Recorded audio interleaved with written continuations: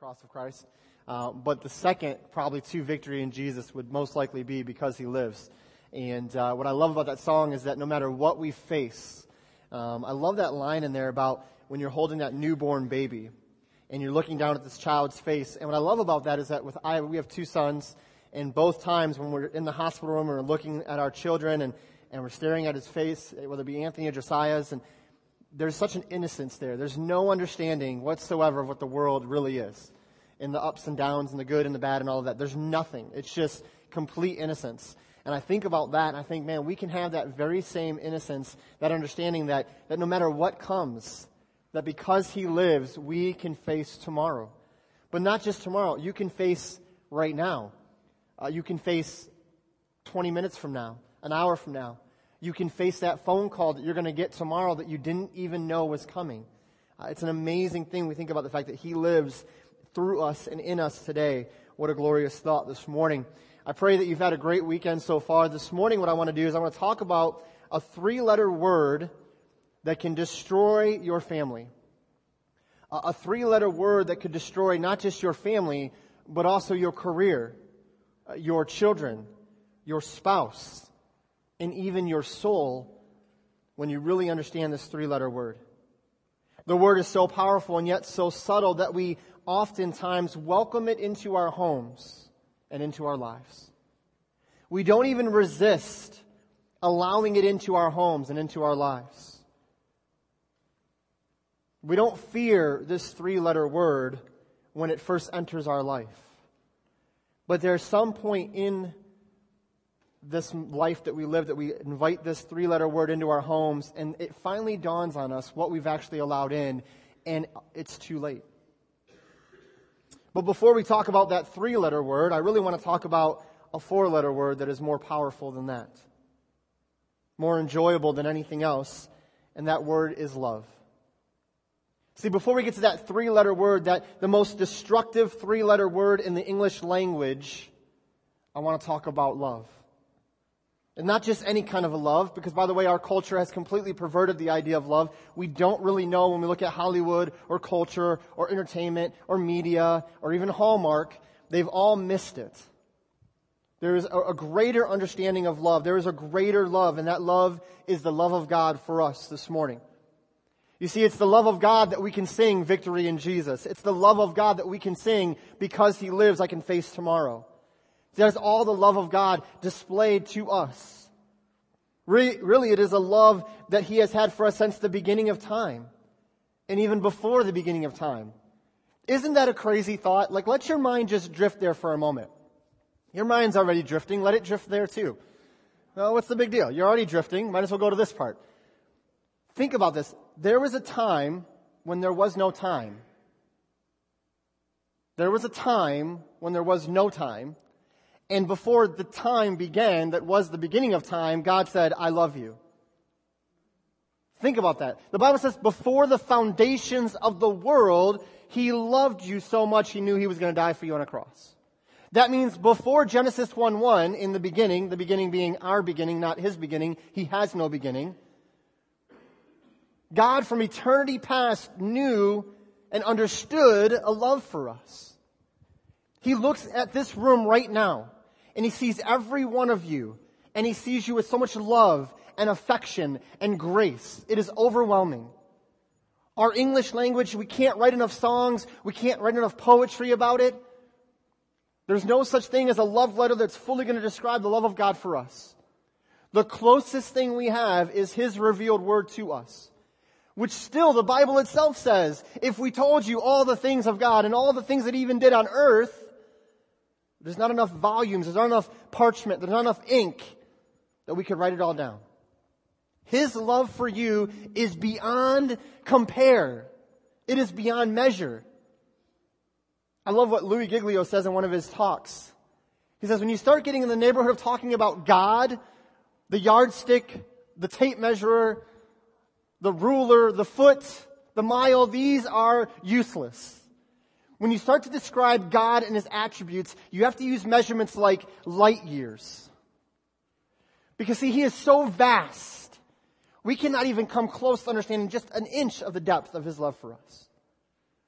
It is so overwhelming, and I believe, honestly, that until we understand the love of God, we will never defend against the 3-letter word that can destroy you and your family. This morning, I want to spend just a few moments, kind of as a way of introduction to the lesson this morning, the sermon this morning. And I want to look at some verses in the book of Romans. So turn to the book of Romans, chapter 1. The book of Romans, chapter 1. We're going to read actually quite a few verses, and so bear with me, read along with me. Thank you for bringing your Bible this morning. If you don't have a Bible, we have Bibles that we would love to put into your hands. Completely free, no obligation, no credit check, no nothing. It's yours. All you got to do is say, I want one, I need one. It's all yours. If you have a device this morning, so scroll or kind of thumb down to the book of Romans. Okay, if you have a device you're using this morning and you don't have a Bible app that you like, maybe you're trying to find one, I highly recommend, and I'm going to make a little plug here, YouVersion, Y-O-U version. It's a completely free app. What I love about this is a local church down south actually put this app out. So you can download it onto your device. It works with everything. You download it. It's completely free. And what I love about it is most Bible apps, when you get the Bible app, they usually give you, obviously the King James Bible is standard, which is awesome, but they usually give you one other version that you can download for free, part of just getting the app. Then after that, you just got to pay $1.99, $2.99 for whatever downloads. YouVersion, there are certain translations they don't let you download, but there's countless others they do, and it's all free. There's devotional resources on there. There's commentary on there. There's all kinds of reading plans. YouVersion. If you don't have a Bible app, if you have one, you don't like it, switch to YouVersion. It's awesome. Trust me on that. So Romans chapter 1. And I want to read a few verses this morning. I want you to think about this love of God that we're talking about as we read these verses. Look at verse 16. Romans 1, verse 16. Now, some of you may know this, some of you may not. The book of Romans was written by the Apostle Paul. The Apostle Paul's writing to the church at Rome. This is a church that he's never met. He did not establish this church. Most of his other letters, Galatians, Ephesians, Philippians, Colossians, all of these letters were written to churches he actually established. He was the church planner. He went and he planted the churches. He built the church up, the Corinthian church, and then he left after some time. The book of Romans is written to the church at Rome. He never actually had seen the church at Rome. He was hoping, the book says, to see them one day. But we know when he went to Rome to visit what he thought was going to be the Roman church, what ended up happening, he was martyred for his faith. So I want you to see this morning. He's writing to this church. He wants to encourage them, but he's also going to lay out some very basic principles for humanity that we need to see this morning. Verse 16. And I love this verse, by the way. If you can memorize a verse today or this week, write this on your mirror at home and let it encourage you. Verse 16. For I am not ashamed of the gospel of Christ. You might say, well, that's great because I'm not ashamed of the gospel of Christ either. Well, let's read on a little bit and see what evidence he shows to prove he's not ashamed of the gospel of Christ. For it is the power of God unto salvation. So good works isn't going to do it. Church attendance isn't going to do it. Dressing up, looking good like all y'all do this morning ain't going to do it. Okay? Getting baptized won't do it. Writing a tithe check won't do it. Studying the Bible won't do it. Jesus Christ, the gospel of Christ, is the power of God unto salvation. To everyone that believes, that guy at work you can't stand, he could get saved. Your neighbor that borrowed your ladder 6 months ago and hasn't brought it back, he's able to get saved. Some of you, your spouse, I know they're rough around the edges, but listen, I'm just kidding. They can get saved, but everyone in here, I know nobody's living like that. So look at it goes on to say there, salvation to everyone that believes, to the Jew first and also to the Greek. Now that's kind of interesting. It says everyone, then he says Jew and Greek. He's saying here there's two kind of classifications. There's the Jewish people, and then there's the Greeks or the Gentiles. That's you and I. That's everyone else. Okay, so it's to everyone. Verse 17. For therein is the righteousness of God revealed from faith to faith, as it is written, the just shall live by faith. Amazing moment here. Anybody ever heard of Martin Luther, the reformer, Martin Luther? Raise your hand if you've heard of Martin Luther. Okay, if you've never studied about the Reformation, powerful. Study church history. It's going to be very eye-opening to you. But Martin Luther was a high-up priest in the Catholic Church. He kind of had a moment of a wrestling with God, converted to Christ, ended up writing this entire long thesis about all the problems in the Catholic Church at the time. This is in the 1500s. Went to the church at Wittenberg, took a nail, nailed it to the door at Church of Wittenberg and said, there you go, that's all the problems I have with your church, and went home. Okay? That's a really condensed, paraphrased version of the story. But here's the crazy thing. The minute he did that, he became an enemy of the church. Okay? If you ever hear about Lutheran, the Lutheran denomination, this comes from Martin Luther, okay? His teachings. So when we look at this here, you see that verse It says the just shall live by faith, or from faith to faith, as it is written, the just shall live by faith. That was the verse. Martin Luther was studying the book of Romans. He came to this verse and he just broke down. And that was the verse right there that he says changed his entire view of God. And he realized all his life he was working to God, trying to please God with what he was doing, trying to do the church thing, be a good person thing. And he came across this verse and said, wait a minute, if the just shall live by faith, then it's not about what I do for God, it's believing what God has done for me. And this very verse right here is what changed Martin Luther's life and really started the Reformation of the church, which led to great revival in the church. Verse 18. That's just a side note, more for just information. Verse 18. For the wrath of God is revealed from heaven against all ungodliness and unrighteousness, because that which may be known of God is manifest in them. For God has showed it unto them. For the invisible things of Him from the creation of the world are clearly seen. You look at this, the creation that we surround ourselves with. I mean, I love living in this community. Growing up in the city of Detroit, I didn't really see farm fields and deer and all this stuff. Moving up here, finding all this, seeing all this, it just blows me. How can you look at the night sky when there's no lights and you just see the majesty of His creation and not think, man, God is powerful. That God created all this. Listen, the invisible things of God you can see in His creation. Look what it's going to say here. Even His eternal power and Godhead, so that they are without excuse. Because that when they knew God, they glorified Him not as God, neither were thankful, but became vain in their imaginations, and their foolish heart was darkened. Professing themselves to be wise, they became fools. We're living in that day and age this morning. We have a form of religion, but it is void of the power of God. People in our nation today think themselves wise. And the Bible says they are actually fools. Turn over to chapter 3 and verse 1. As I said, I want to read a few more verses this morning, and then we're going to talk a little bit about it. Chapter 3 and verse 1. It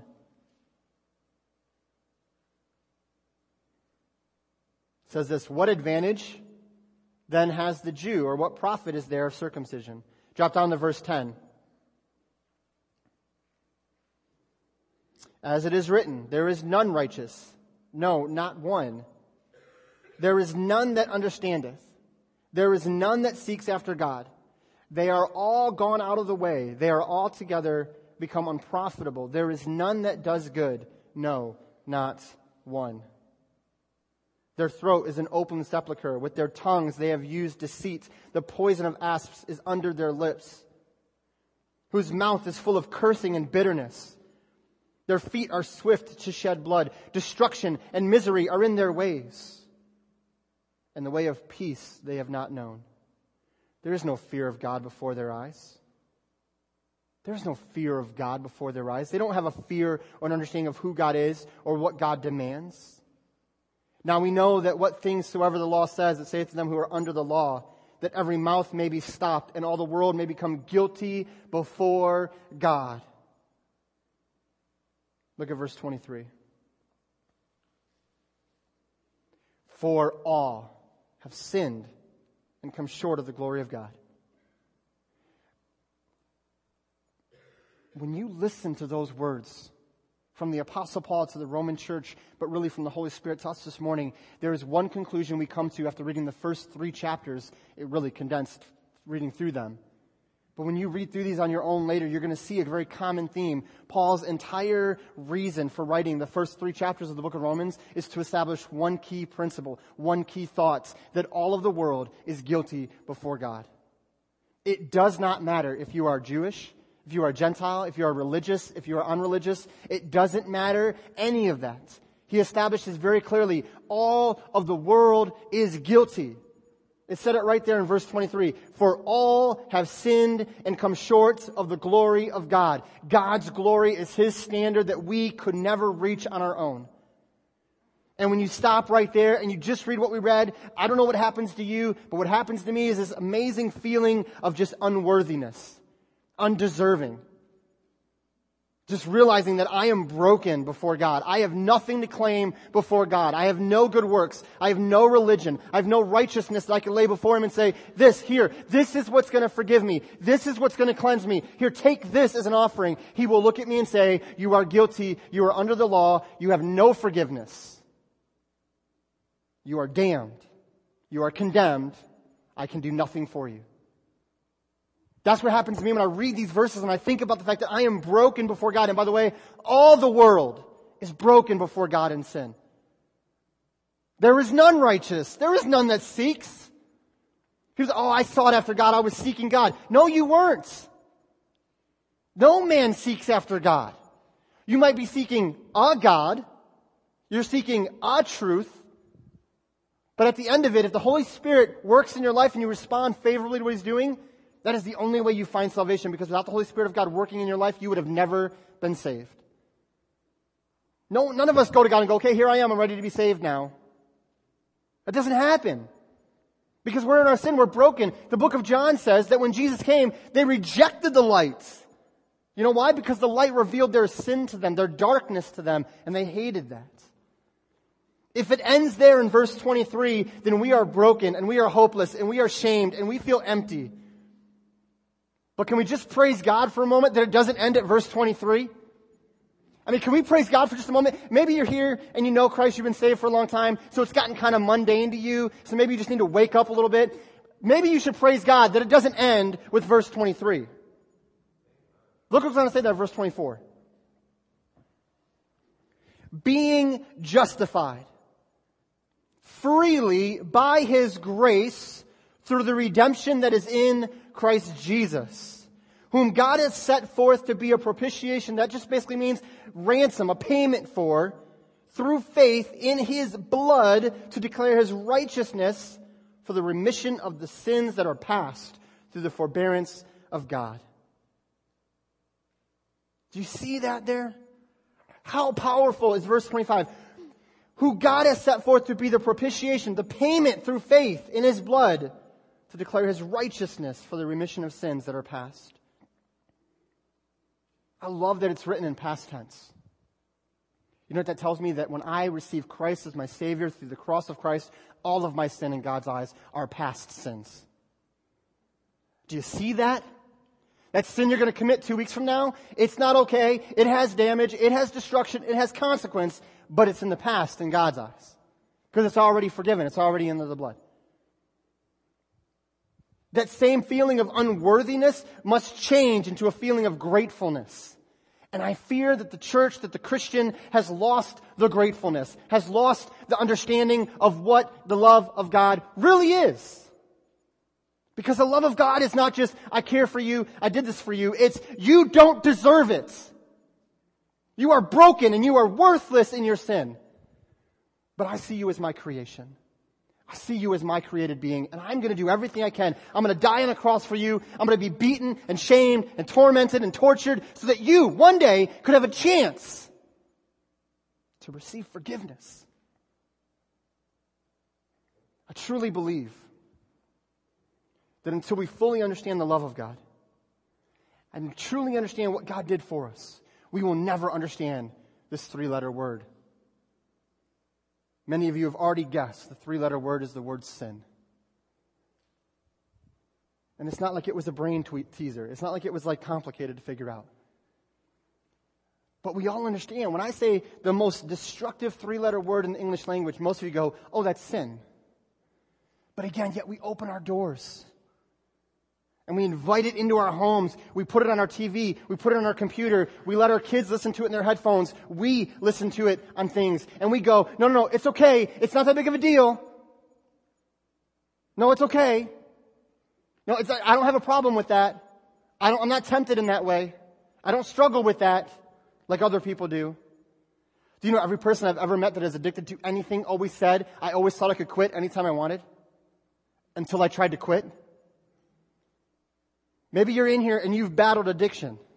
You've battled some form of it in your life.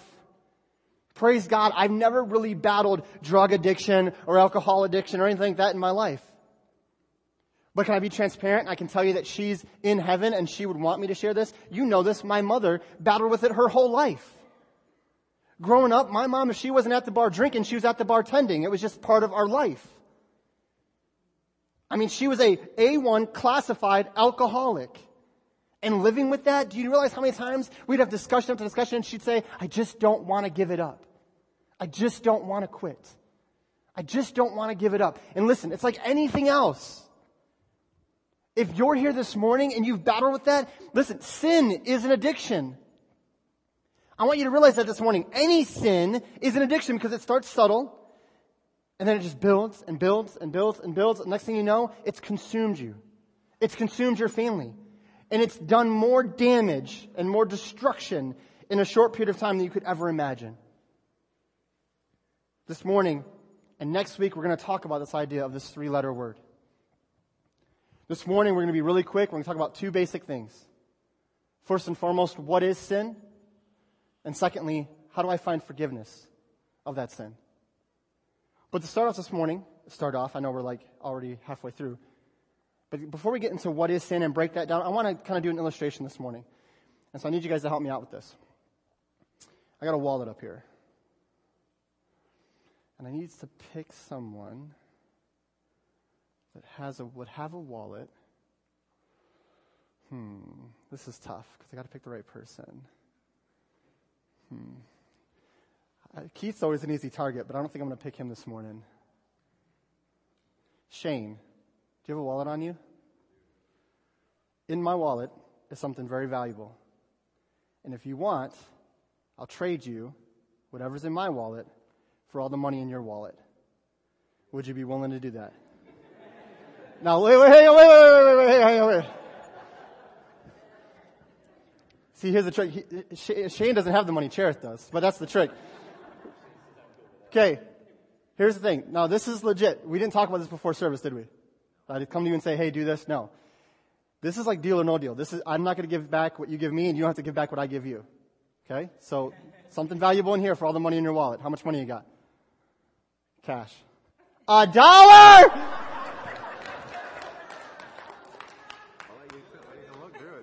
You got credit cards? Got any credit cards in there? You said money. You got it? You got your wallet on you, Ray? No, I'm just curious. Hang on. Yeah, I got my wallet. You got your wallet? Do you have money on you? Some. Would you have done the trade if I asked you? I can't. $1. I picked the lawyer and he's got $1. Mine's empty, by the way. So there. Thanks. So here's the point of that. I really wanted more than $1. Rick, did you have cash on you?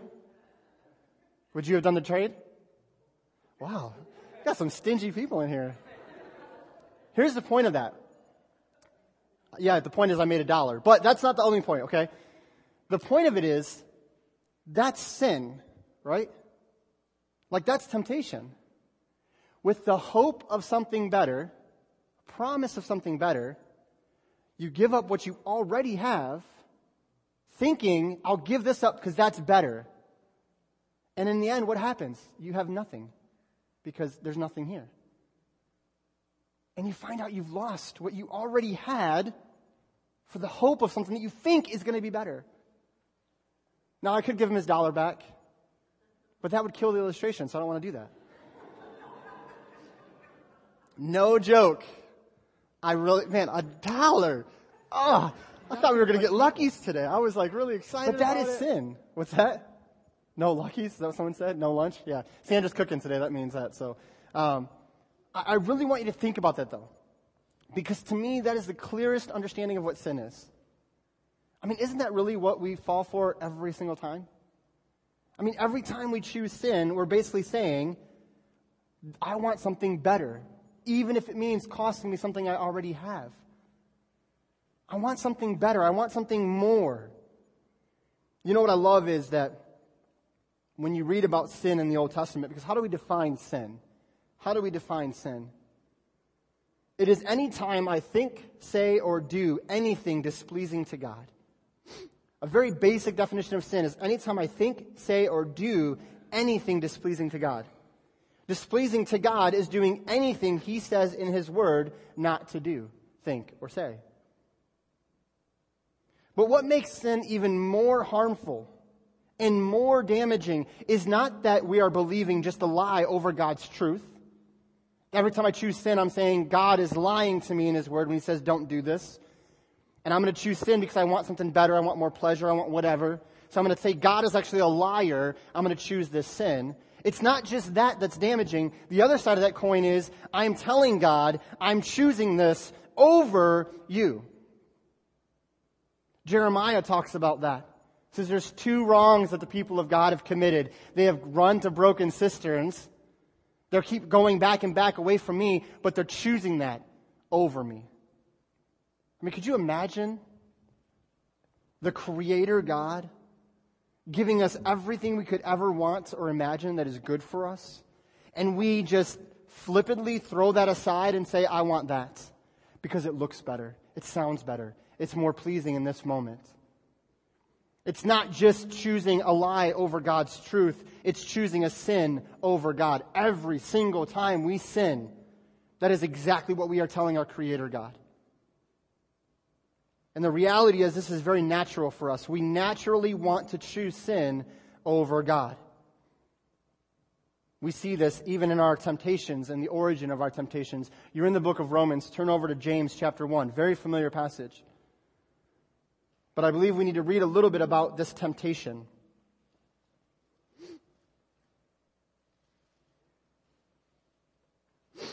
James chapter 1. Look at verse 12. Because it is natural for us to want to choose sin over God, to choose the immediate pleasures over God's word. Look at verse 12. Blessed is the man that endures temptation, for when he is tried, he shall receive, the crown of life, which the Lord hath promised to them that love him. Verse 13, let no man say when he is tempted, I am tempted of God. For God cannot be tempted with evil, neither tempteth he any man. But every man is tempted when he is drawn away of his own lust and enticed. Then when his lust has conceived, it brings forth sin, and sin, when it is finished, brings forth death. Every man is tempted when he is drawn away of his own lust and enticed. We live in a culture of temptation. No matter what you say or where you look, you see temptation. Everywhere, it's all around us. I don't know if you guys remember, a couple years ago, I gave an illustration about the hat of temptation. Does anyone remember the hat of temptation? Had all this stuff hanging off of it? Anyone remember that? No? I could have done that again this morning. Nobody remembered. That's awesome. But I got $1 out of this one, so. Anyway, $1. Are you kidding? Okay. I want you to think about that because temptation is everywhere. It's all around us. There are really two forms of temptation that we need to understand. One, there is external temptation. This is obvious, right? Media, culture, billboards, it's everywhere, okay? I mean, everywhere you look, there is a saying, and it's true, sex sells, right? You could be watching a TV show, has no bearing on the show, no bearing on the plot, and they'll just throw in two people making out, and you're like, why? That doesn't even make sense in the story. What is going on? Just because they can put a preview on there 4 or 5 times in the week of showing that, and you men especially go, oh, look at that. Hey, we're going to watch that show.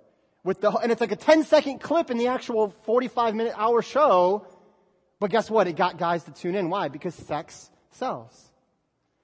Car commercials, gum commercials, burger places. I mean, all of it use it. It's everywhere. Temptation is everywhere. That's external temptation. And we want to blame everything on the external. Right? It's always someone else's fault or something else's fault. But the other form of temptation that I believe is greater in our lives is that comes from within. You see, we love to blame others for our sin decisions, which is really not new. You know, I used to think it's our generation or my generation that used to say, it's not my fault, God made me this way. Like, I thought blaming God was kind of a new thing in our culture. I mean, God can't really say I'm living in a bad way or a bad lifestyle because God made me this way. It's His fault, not mine. But do you realize it's never changed since Genesis? No, God, it's not my fault. It's the woman you gave me. No, God, it's not my fault. It's the serpent that deceived me. I mean, blaming God really is what they were doing. When Adam blamed God for creating woman, he was saying it's your fault that we even sinned to begin with. See, blaming God is nothing new. Blaming others is nothing new. But we have to take ownership and responsibility and say, yes, there is a temptation of cultural just everywhere around us, but we've got to take up and say, I'm going to take responsibility for my actions, for my choices. Because the Bible says that temptation starts from within. Temptation begins in here, and it's not God's fault. In fact, when you read the Word of God as we did this morning through the book of Romans, you come out with one clear message. It is your fault. See, that's not even popular in the church. That's not popular in most churches today, because when people come in a sin decision and they start weeping, oh, it wasn't my fault, I didn't do it, they just made me do it, blah, blah, blah, blah. And church people gather around in little circles of friends and, oh yeah, you're right, you're okay, it's not your fault, it's their fault, you're okay, you're okay, you're okay. My accountability partner didn't call me this week, it's their fault. You know what we need to do is we need to lovingly say, hey, it is your fault. It is your fault. When Peter denied Christ 3 times in one night, Christ didn't go, it's okay, Peter, it's not your fault. He said, no, it is your fault. You did it. And we've got to be aware of that in the church and say, not in a judgmental way, but just be honest with people and say, listen, this is sin. This can kill you. It's serious. And we need to lovingly encourage people away from making decisions like that. And it doesn't start with patting them on the back and saying, you're okay. If a guy's driving 100 miles an hour for the cliff, you don't sit in the passenger seat and go, hey, we're cool. Put it to the floor, man, let's go. No, you do everything possible to stop them. Not because you want to put rules and laws in their life, because you love the person in the driver's seat. I mean, do we see the ridiculousness of some of the things that church has begun to put out there and push forward? We need to understand it is our fault that we make this sin decision, no matter what the world throws at us. So how do we have those sins forgiven? How do we find forgiveness of these sins? And again, you're thinking, Pastor, this is Sunday morning, this is a church crowd. I mean, really, most people here are probably already Christians. I'm not naive enough to believe just because you're sitting in this room means you're a Christian. It means you're a follower of Jesus Christ. You could sit in this room till you're 100 and never enter heaven. Because those chairs have no holy power in them that's going to save you just by sitting in them. I sat in the cushion chair, sanctification. It doesn't happen that way. Holiness through osmosis doesn't work. So how do we have our sins forgiven? Can I just ask you just for a moment to really think about that question? And not for someone else that you know, oh man, I wish this guy was here because that guy's a sinner. But for you, how do you know, just between you and God right now, how do you know your sins are forgiven? Because the answer to that question will literally affect your entire eternity. How you answer this very question would determine not just this life, but the life to come.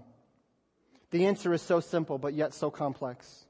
Forgiveness comes by putting our faith into the death, burial, and resurrection of Jesus Christ. Believing that He alone paid the ransom or the propitiation, that big Bible word there we read, for my sin, and by saving me, sets me on a path for heaven as a follower of Christ. Ephesians 2:8-9 says this, for by grace are you saved through faith, and that not of yourselves. It is not of works, lest any man should boast.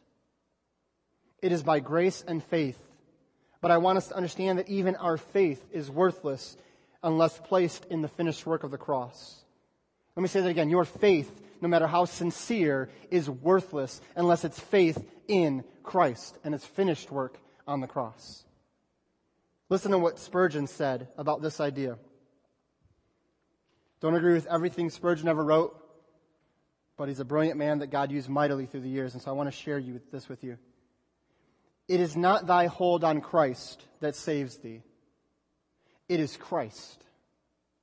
Did you catch that? It is not your hold onto Christ that saves you. It is Christ holding on to you. It is not thy joy in Christ that saves thee. It is Christ's joy that saves you. It is not even thy faith in Christ, though that must be the instrument. It is Christ's blood and merit. So your faith is worthless unless placed in the blood. People have this misconception that all faith is good. Just have faith. Just have faith. I don't remember the guy's name. The song in the 80s. Gotta have faith. Who was that? Anyway, that's neither here nor there. It's not just having faith that saves you. It is putting that faith, that trust in the merit, the work, the blood, the sacrifice of Jesus Christ. That is what saves us. If you are here and you've done that, you've placed your faith into the merits and blood of Christ, then you are forgiven of all your sin. Maybe you didn't hear me. This microphone cuts in and out sometimes.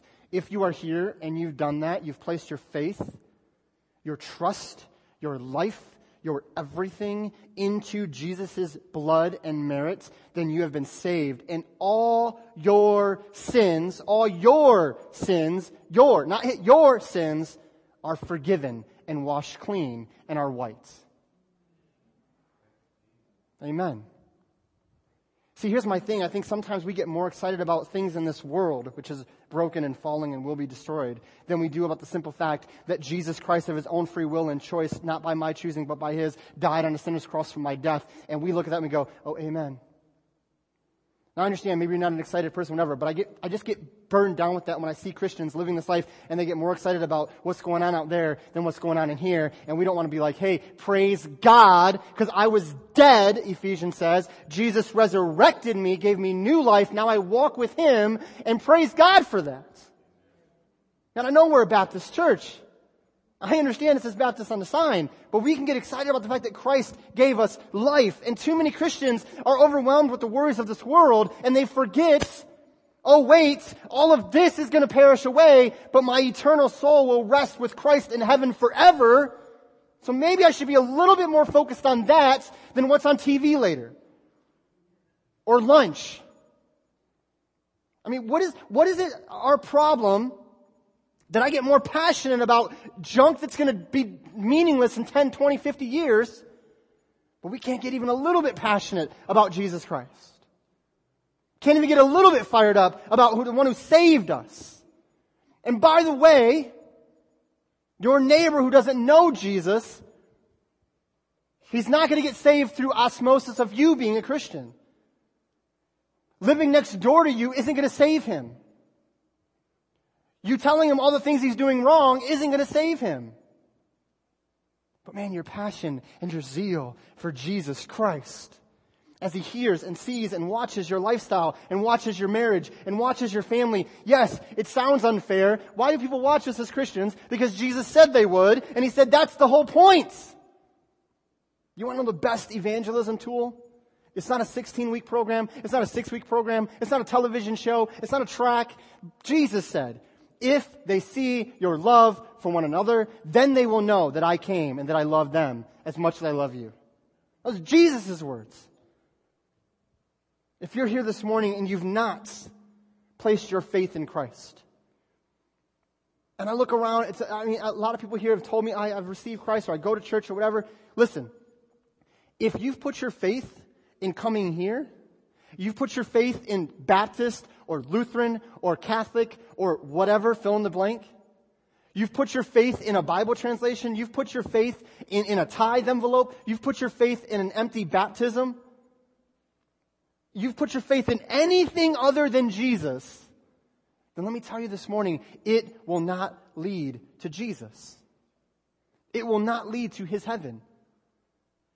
The Bible says that sin has one outcome without the blood of Christ, and that is a place called hell. It's not a scare tactic. It's not a fear factor. It's simple. Jesus said, I love you so much, I want you to know the truth. And the truth is, without me, there is no life. There is only death. So if you're here this morning, you've never put your faith in Christ and in Christ alone, then you can do that this morning. Just in prayer between you and Him, and acknowledging that you have sinned, broken His law, repent of that sin. I don't even like saying accept Jesus because it makes it sound like Jesus needs my acceptance. Son of God doesn't need my acceptance. He's not some wimp, weakling little savior over here in the corner. Oh, please accept me. He is the eternal Godhead, the Son of God, and He says, if you repent and trust, I will save you. So let's stop talking about accepting Jesus. Let's repent and follow Jesus. Now I know what people mean when they say that. I understand. Oh, ask Jesus into your heart. I get it. But let's think biblically. Biblically it says repent of your sins, turn from your sins, trust Jesus, follow Jesus. That's what the Bible says salvation looks like. So let's do that this morning. If you've never done that, put your faith in Him and find forgiveness and find joy and peace and rest and yes, even persecution and trials and struggles, because that's part of it too. If I stood up here and told you that if you believe Jesus and everything's going to be great, I'd be lying to you. Because guess what? Your life isn't going to be great. Your life isn't going to be all good. Your tomorrow might be wrecked with crazy things going on. So for me to say, get Jesus and your life's better, no. Get Jesus, follow Jesus, trust in Jesus, and you have life. Jesus never came to give us a better life. That wasn't His goal. His goal was, I want to give you life. Now that you have that life, here's the abundant life. Which is better. Which is more abundant and more joyful, but that wasn't the goal. The goal was give them life. Not just a better life. Man, money could give you a better life for a short time. Sin gives you a better life for a short time. Maybe you're in here this morning and you're struggling in sin. Maybe you've beaten yourself up over a past sin. By past, I mean this morning, yesterday, last week, 50 years ago. You need to trust. If you say you put your faith in the blood and merit of Christ, then do it fully. And if I say I've done that, then I can't beat myself up for a sin that He says He already forgave me for. So if you're here and you're doing that, you've been carrying that weight, stop carrying that weight. Believe His word. He says all sin is forgiven. Past, present, and future. Does that mean we just go out and we sin as much as we want, we do whatever we want, and we just kind of live however we want? Paul answers that question in the book of Romans. He says, no, God forbid. But it means that when I fall and when I sin, I don't have to work my way back to Jesus. He says, no, just believe I've already forgiven that. Repent and move on. So maybe this morning you need to repent and just move on. You're already saved, you know Jesus, but maybe you just need to repent from that sin that you find yourself getting trapped in over and over and over again and go, I'm repenting of this and I'm going to follow Christ. Maybe you're here and you've never received Christ and you want to do that this morning. Maybe you're here and you've received Christ and you've never been baptized. As a believer, as a follower of Christ, you want to be baptized as a symbol of that testimony. Then maybe you want to come this morning and we'd love to talk to you about that. Whatever it is that God is speaking to you on, I'm going to ask that you would just respond to Him this morning. Next week, we're going to continue this talk and look at what happens when a Christian sins. I mean, really get into what happens when a Christian sins. Or how about this one? How do we respond to other people's sins? We're going to really talk more about this topic next week, but this morning I want you to really think on these truths. Do you know Christ? And if you know Christ, then are you following Christ? Are you trapped in a sin? Maybe you're here and you're married, and you've been battling with some temptations.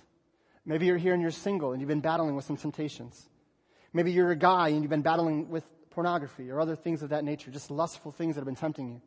Maybe you're here and a woman and you're battling with temptations that only you could understand. Maybe you're here and you battle the temptation of gossip, bitterness, envy. Maybe your neighbor got a raise and you just can't take it. Maybe you're here and you're battling the temptation of pride or arrogance or self-righteousness. I don't know what it is, but whatever it is, give it to Christ. Acknowledge that He died for that sin. Move on and watch Him do great things. I'm going to ask you guys to bow your heads right there where you are. And we're going to have a short invitation. I just want to ask you to respond to Him this morning. If you're here and you're trapped in a sin, you just feel like you can't get out of it.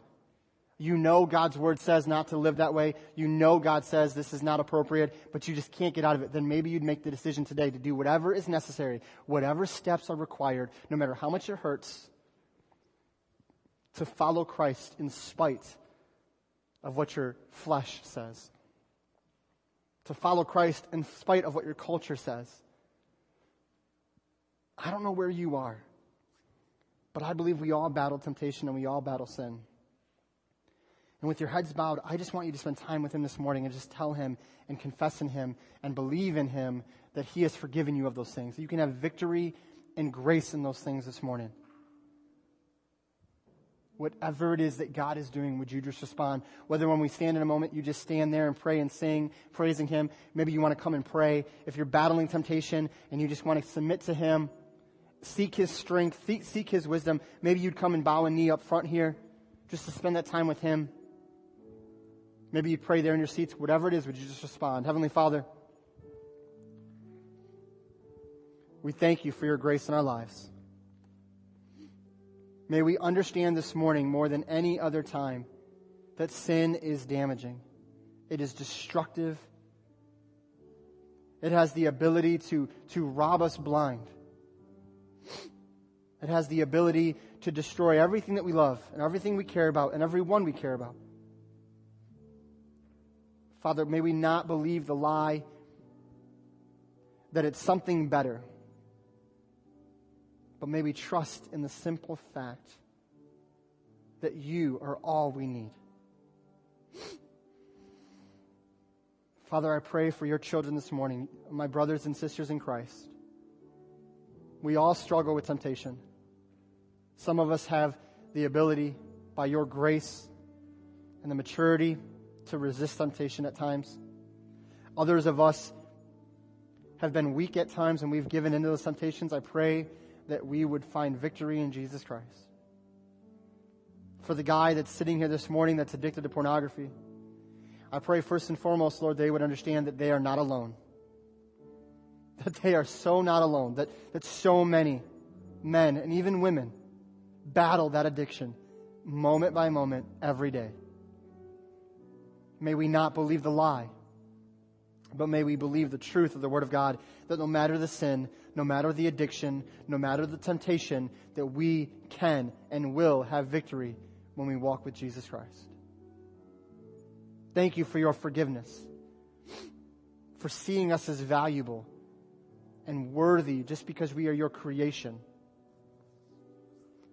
Father, may You move as only You can, and may You convict, may You lead, guide, and direct. And Holy Spirit, we give You complete free reign to do what You will. We love You, and we ask this in Jesus' name. Amen.